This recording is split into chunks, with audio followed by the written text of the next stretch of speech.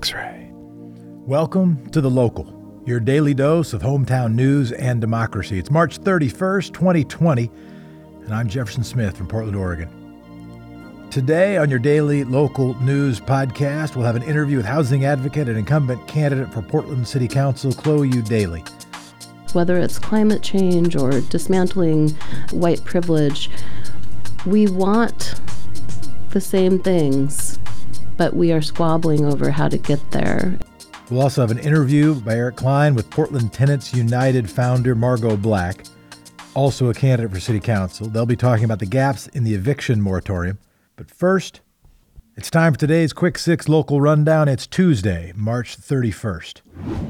Rent is about due. Here's a reminder of what to do during the eviction moratorium. If you can't pay rent for a reason linked to COVID-19, the first step is to contact your landlord by email or letter, explaining the situation and documenting the circumstance.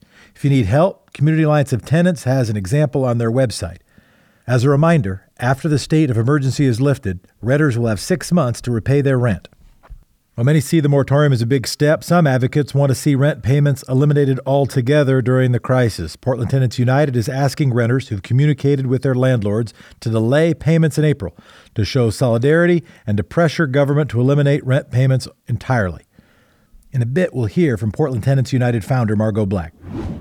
There are 58 new known cases of COVID-19 in Oregon, bringing the state total to 606. The Oregon Health Authority also announced 3 new deaths, bringing the death toll to 16. Those new deaths were people with underlying health conditions over the age of 80. They were residents of Yamhill, Clackamas, and Linn counties.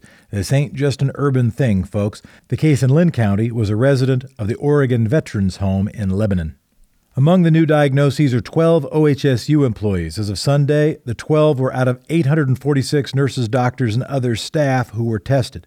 As available tests start to catch up with the demand, Multnomah County has released a new dashboard to track COVID-19 testing and cases. That data could help us better understand the spread and the containment of the virus.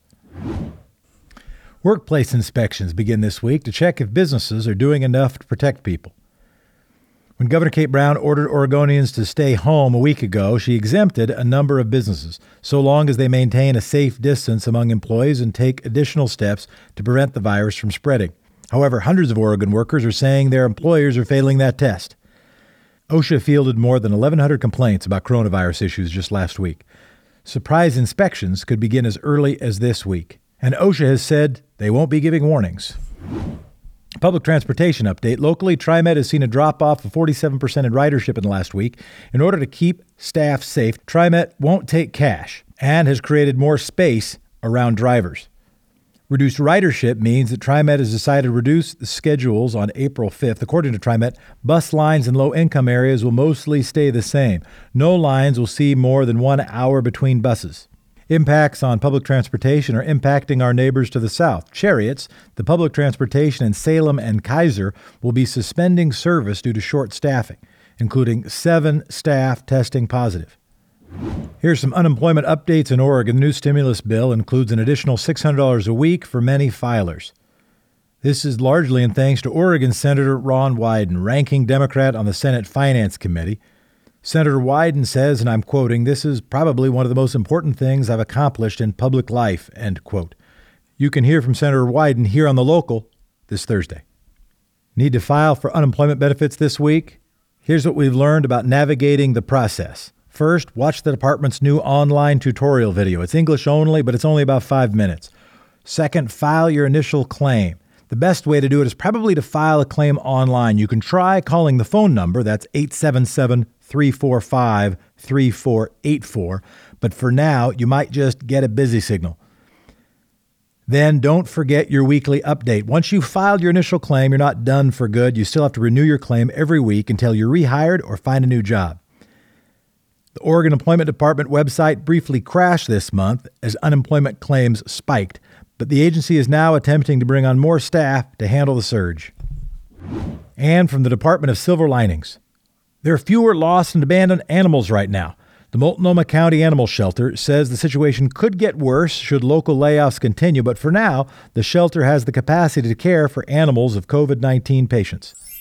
Well, the Tulip Festival might be canceled, but the Wooden Shoe Tulip Farm is selling 9,000 pots of tulips to assisted living centers around the country.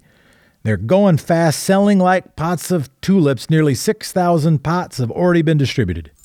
Beautiful things are happening.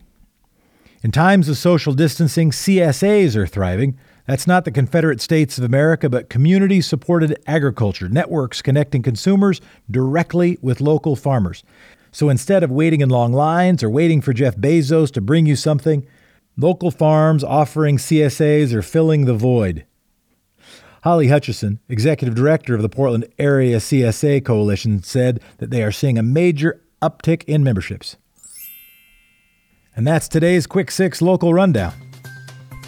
Up next, Eric Klein will interview Margot Black, the founder of PTU, Portland Tenants United. Margot, who's also a candidate for the city council, discusses how the eviction moratorium falls short and how some Portlanders will fall through the cracks. Oregon tenants face a lot of uncertainty with rent coming due at the beginning of April. To address the issue, both Multnomah County and the state of Oregon have passed eviction moratoriums since the beginning of COVID-19.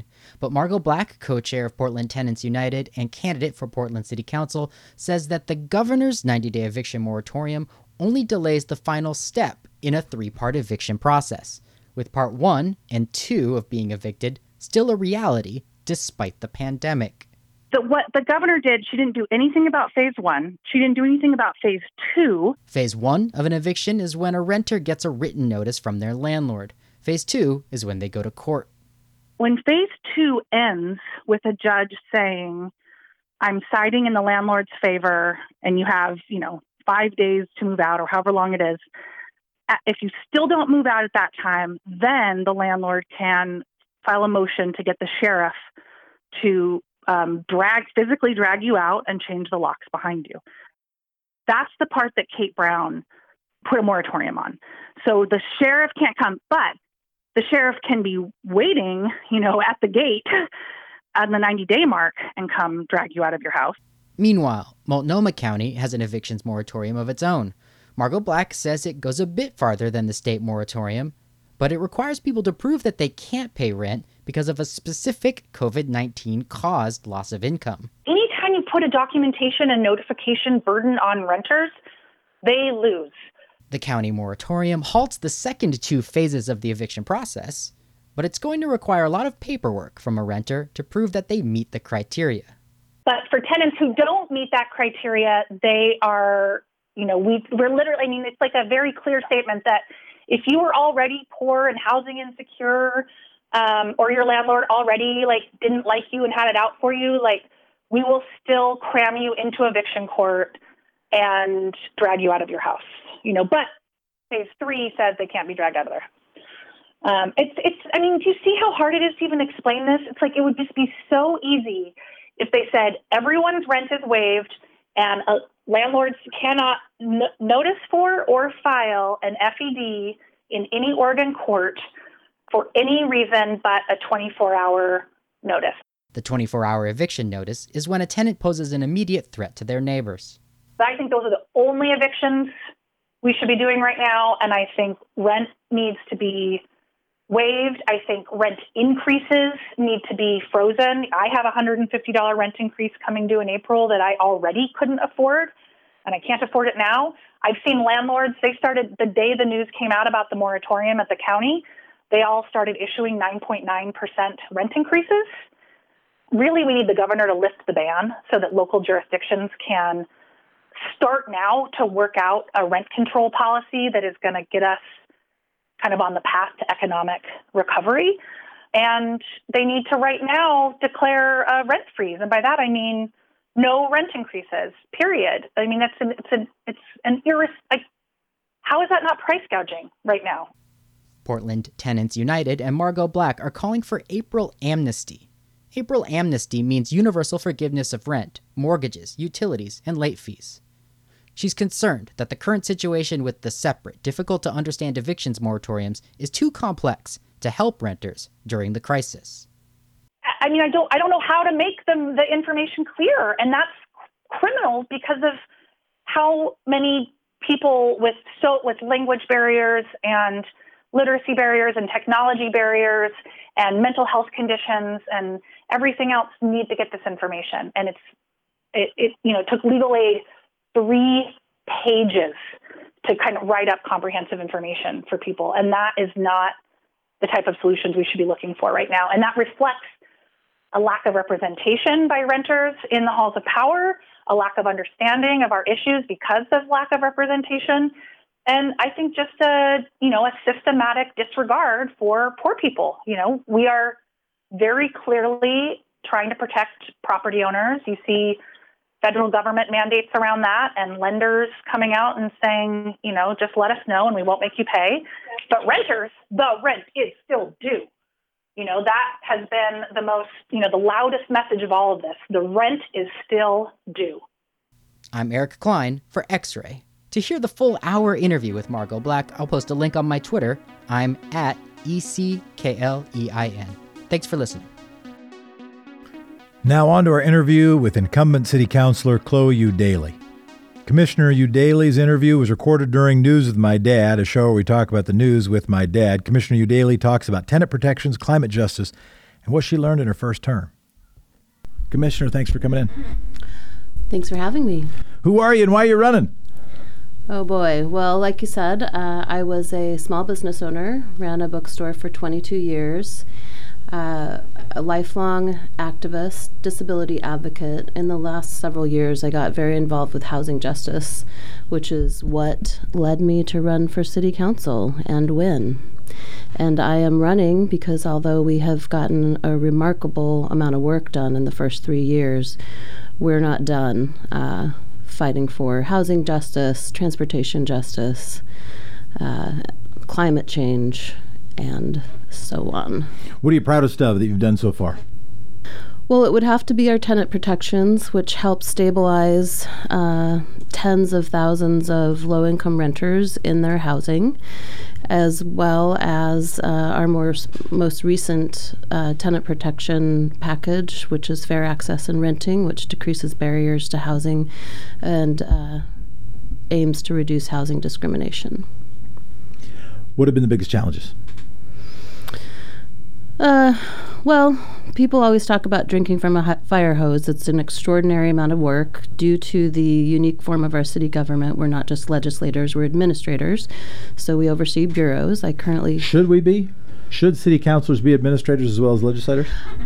As much as I love the administrative side, probably because I owned a small business for 22 years and I like problem solving, I think the answer is no. You think we should change it and move to an unelected king?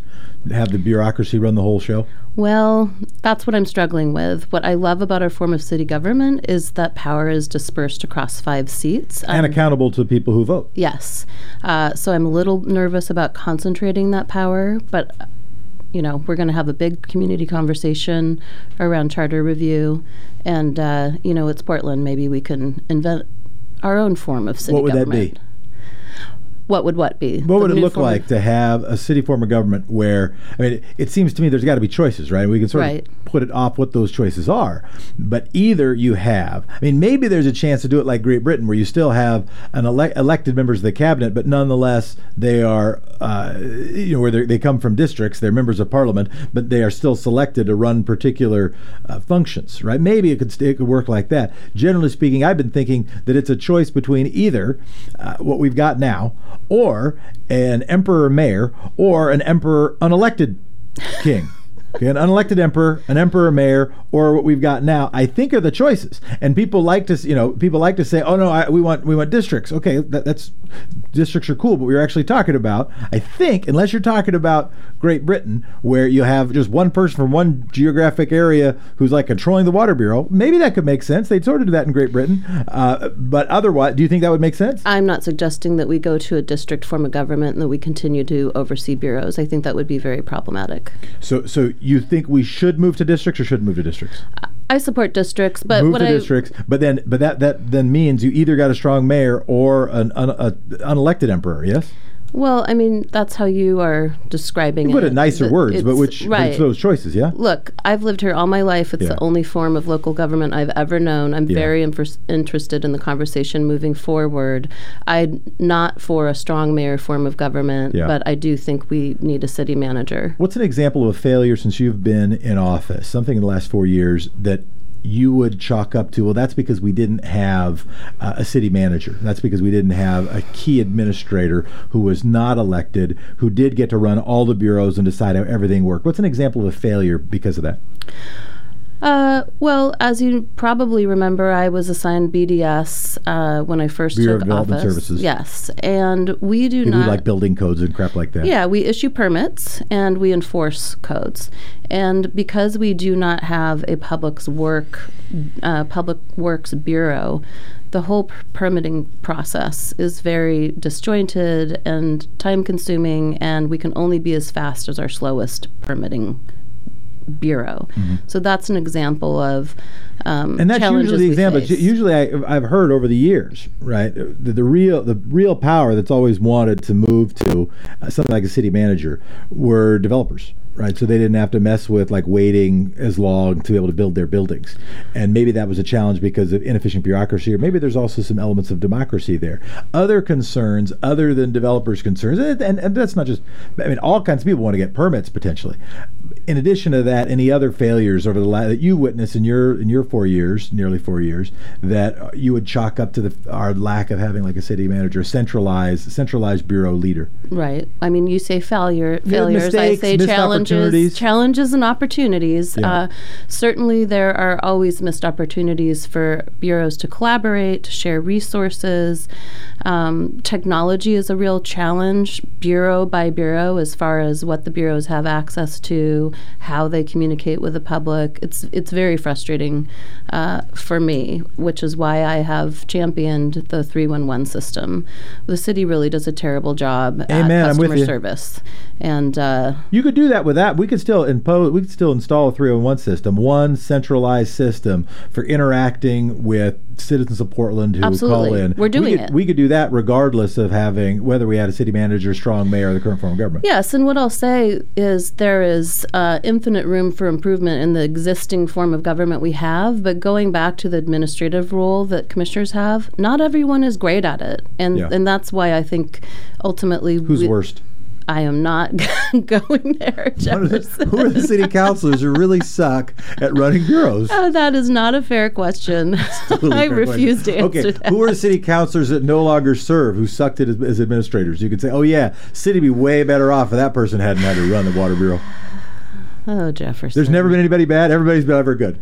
Look, I wasn't super checked in to city council. Sure. I've always been interested in kind of broader social issues. Yeah. I didn't really start paying attention until Novick and Hales tried to advance Portland that. history has only existed for about the last 6 or 7 years. Look, I was busy running a business and doing my thing and serving my community. It wasn't until the city tried to force a street fee on us after the recession that I started paying attention to what was going on locally and how that was impacting my community. Ooh, I want to talk to you about the street fee. Who's the strongest opponent you're facing right now? Or if you were going to evaluate your opponents, how would you evaluate them?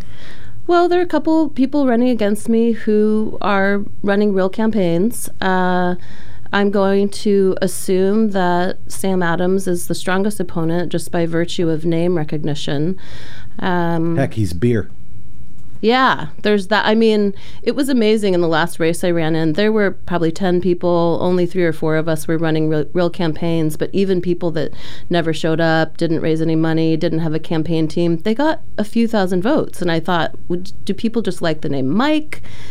Do they vote for the person who has the nicest smile in the voters pamphlet? You never know. So maybe, beer could be a deciding factor. And he was mayor of the darn city. Right? He was. Yes, he was. How good a mayor was he? Well, unfortunately, his term was somewhat clouded by controversy, and it was at the dawning of, in the midst of the recession. I will say, although I admire the work that Sam did in the arenas of transportation and the environment, I probably wouldn't have run for city council if he had done anything to stem the tide of gentrification and displacement that forced, cost burden, displaced, and has largely contributed to our homeless crisis. What should have been done? Tenant protections, obviously. I mean, more than 30 years ago, a group of, well-funded lobbyists got together and convinced the legislature to ban rent control. Local governments But Sam didn't do that. He did not do that. However... And he was barred from, the statewide preemption barred him from doing stuff at the local level, yeah? There was maybe some stuff he could have done. There was obviously some stuff he could have done because I've done it. Yeah. Our current housing crisis is identified as starting in 2010, and council sat by and did nothing while tens of thousands of renters became cost burdened due to price gouging, displaced, and many of them became homeless. You brought up the street fee. One of my, as I wrestle with this, I'm really sorry I did that. No, I mean understanding your motivation for running, and that the street fee helped instigate your interest in paying more attention to what's going on in the city and wanting to show leadership there. That's really important. I find myself like I'm fond of you as a human being. I'm also fond of Sam as a human being. I just met Mingus. Mingus Mapp's other candidate for the race. Seems like a wonderful person too. When you ran, I had mixed feelings. Mm-hmm. One of my feelings was, she seems dope. Having a citizen activist who is prioritizing the most important issue in town, who isn't mobbed up with the people who are all at the trough, heck yes. And she seems great. I also like Steve. I did too. But even setting aside the light question, I was a little bit worried about if the thing that beats him is a street fee, if the thing that beats him is getting revenue for government services. And by the way, I know candidate after candidate was getting asked by building trades, getting asked by transportation advocates, hey, we need a funding source. So we're not just funding state highways, because when we fund state highways, all we do is build the highway expansions to Vancouver. We've got to be able to build the kind of stuff that we can build here to have safer streets in East Portland, etc. And in order to do that, we need a street fee. And candidate after candidate would say yes and then not do it. Right. Steve Novick said yes and then did it. Yeah. And you killed him for it. No. Look, I really like and admire Steve. I voted for him twice. I ran against him because he was checked out on the housing crisis. I did not make the street fee an issue in my campaign. And I won because he was checked out on the housing crisis. And I was standing up there. It played a role, though. I mean, you said it played a role in you running. It also played a huge role in him getting beat. I said that was the first time I really began paying attention to what was going on in City Hall and how it was impacting us locally. That was years before I decided to run. That's true for a bunch of other Portlanders. You weren't the only Portlander who was starting to pay attention based on the street fee. Yeah. And so similarly, I want to translate that to you. So now Sam and Mingus Maps are running, also Keith Wilson. And one of the things I think that makes some folks think you might be beatable is something that also might be good, which is that you have been willing to stand up around transportation policy when the big powers that be want to do big highway expansions. You've been saying, hey, I'm not so sure. And so I find myself sort of in a conflicted place where I like root for, where I think and I like the idea. I mean, Sam Adams knows as much about this city as anybody else. True, yes? I mean, he was in City Hall for 20 years, but I mean, look where we are now. So I don't know what that's worth. You're not going to endorse your opponent. I get that. Yeah. It's not fair to expect. I didn't come here to listen to you sing his praises, but yeah, let's. But one of the places that I think you showed real courage is on the transportation arena, and that might be one of the reasons that some power wants to go after you. Talk about that. Am I wrong, or explain if I'm at all right? Well, I have relentlessly pursued progressive policy solutions that are going to deliver the most good to the most people, especially people who have been the least well served by this city. I haven't given a moment's thought to whether or not that would harm my chances for re-election. Amen. I want to get re-elected, but ultimately I can't care about that. I've taken a running start at multiple issues. I've made lots of friends and allies. I've also made some enemies, but you know, and we'll see how that tactic has worked out. I can't stay in office year after year and be satisfied with the kind of slow-moving incremental change that a lot of politicians seem to accept as the way things work. I came here to get as much done as I can. This was not what I planned on doing with my life. I am not a career politician. There are lots of other things I'd like to do. What do you want to do? What do you want to do? Well, I'm loving transportation so much. I am imagining a life in transportation post-politics. I've always been interested in urban planning, journalism. I don't know, maybe I'll start a radio station. Come on, we could use your help. Use all the help we can get. How's the mayor doing? I think he's doing... You voting for the mayor? Oh, for Pete's sake, Jefferson. It's pretty challenging. I know multiple people running for city council. The dynamic has got to be weird, right? Because just like you come in, 3 of the people, a majority of the city council, endorse the person you just beat. And now you got to work with them. And now you're sort of on the other side of that equation. You're looking down the hall, and when you say, hey, we're not doing what we need in terms of structural reforms, well, wait a minute, the mayor is like in the same building as you. And so you say, well, let's oust him. On the other hand, you say, no, I kind of need his vote on some stuff, and I want him to sign me some bureaus that I actually like. How do you manage that dynamic? Yeah, it's really sticky. I'm more concerned with the kind of influence that endorsement from a sitting commissioner has, and the fact that there are a number of really excellent candidates running in each seat. I'm not someone who's super comfortable with authority and hierarchy, and that's reflected in the way that I run my office. And I'm... In what way? In that everybody has the same job? In that it's chaos? In that everybody loves each other and you manage with consensus? How does that translate? None of those. Okay.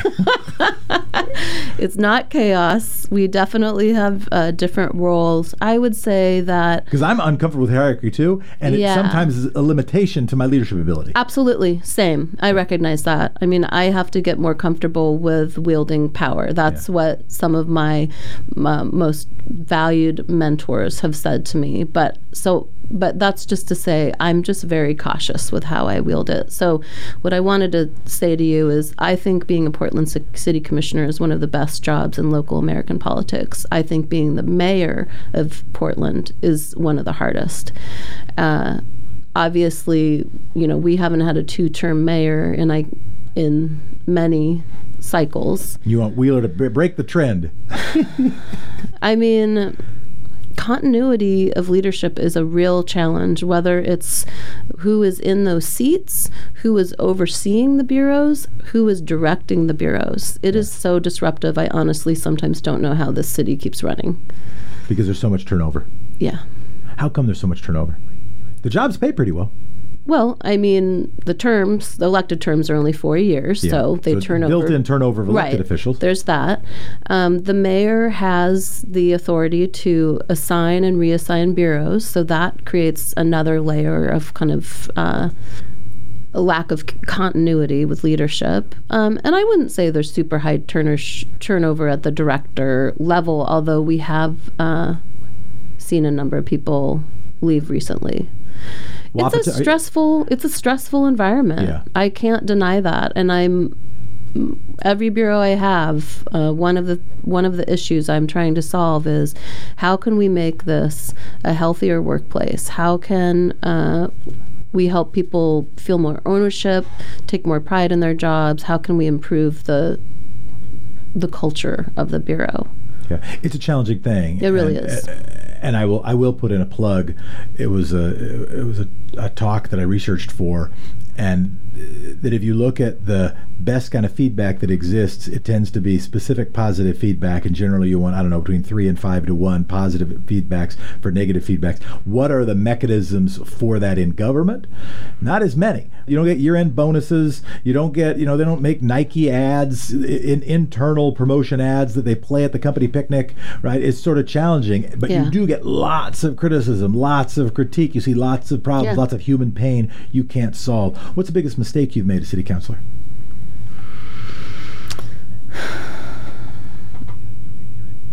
biggest mistake?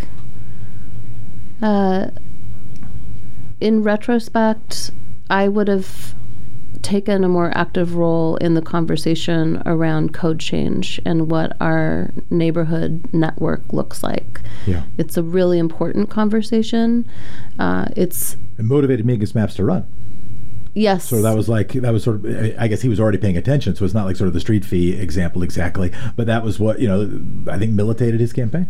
Well, yes, he is a former employee of Office of Community and Civic Life who disagrees with the work that we're doing around the code change for civic engagement and the reforms we're making to a program previously named crime prevention, and now it's community health. Bob, we're just about to wrap up. You got another question you want to ask? Chloe, have you ever been a landlord?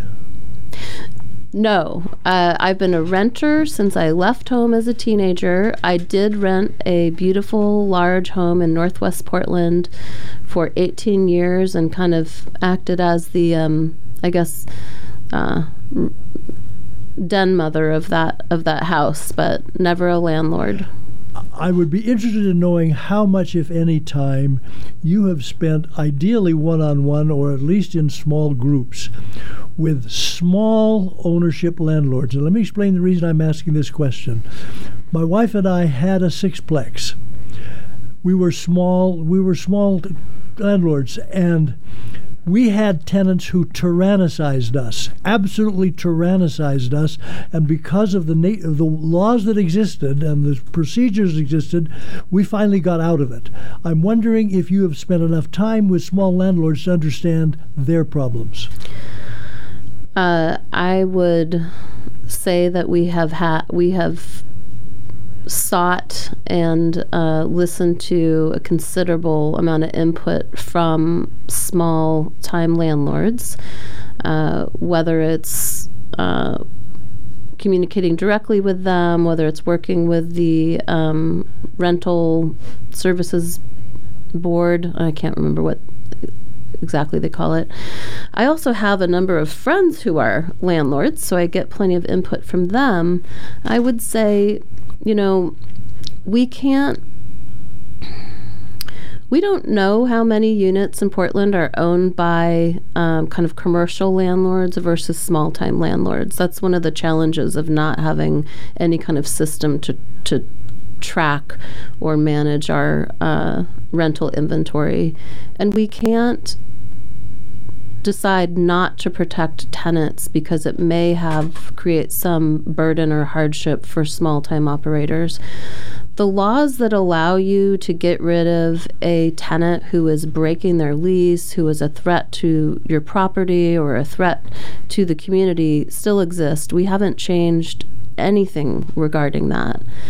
But most tenants are counting on a good referral from their landlord, and most tenants are counting on getting some portion of their deposit back. So while I recognize there are bad tenants, bad actors among tenants, just like any other realm of society, we can't not protect everyone else because some people are bad actors. There are laws there to protect landlords and everyone else from people who are a threat. We got about 60 seconds. I did want to... Please don't ask me to solve homelessness in 60 seconds. Twice as long as you gave me last time, but... solve neighborhood association 60 seconds. No, here's the last thought, and then last thought, and then you give yours, and I'll play us out with music. The district-based election question and the neighborhood association question, to me, overlap in a significant way. They're trying to address some of the structural challenges we have in the city that relate to historical racism in the city, but at the same time, you do both things. You might actually reduce the level of democracy in the city, the civic engagement that has made our city special, right? People actually engaged in their neighborhoods, actually people talking directly to their city councilor who has real power, not just the ability to talk to some unelected city manager. Finish however you want. Something on my mind at the very least is how do we boost civic engagement at the same time as we are engaging the question on transforming some of the very fundaments of our civic engagement structures up to now? Sure. Well, first I'll just say anyone who knows me or who has been watching me in action should know that squashing public engagement or civic engagement is absolutely not how we boost it. Right. I don't see the district conversation and the neighborhood association conversation as necessarily related. I get what you're aiming at. The aim of code change is to recognize that, especially in a Portland where tens of thousands of people, communities of color, low-income people have been displaced out of the central city who are not able to choose the neighborhoods they live in, don't necessarily identify by the geographic place they live in. They might identify they might organize themselves around racial or cultural identity. They might organize themselves around political issues. And neighborhood associations could be insufficient. There's no reason that we can't recognize and hear from more diverse voices. My problem with neighborhood associations is that the membership does not reflect the full diversity of our community, and therefore we as a city are not doing a good enough job. Thank you so much for being generous with your time. Commissioner Chloe Eudaly, running for re-election right now. Chloe, thank you so much, Commissioner. Thank you. This was super fun.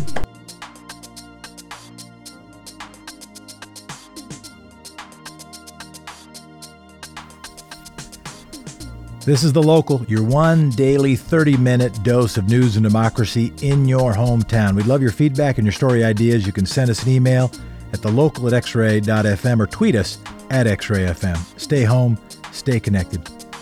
Talk to you tomorrow.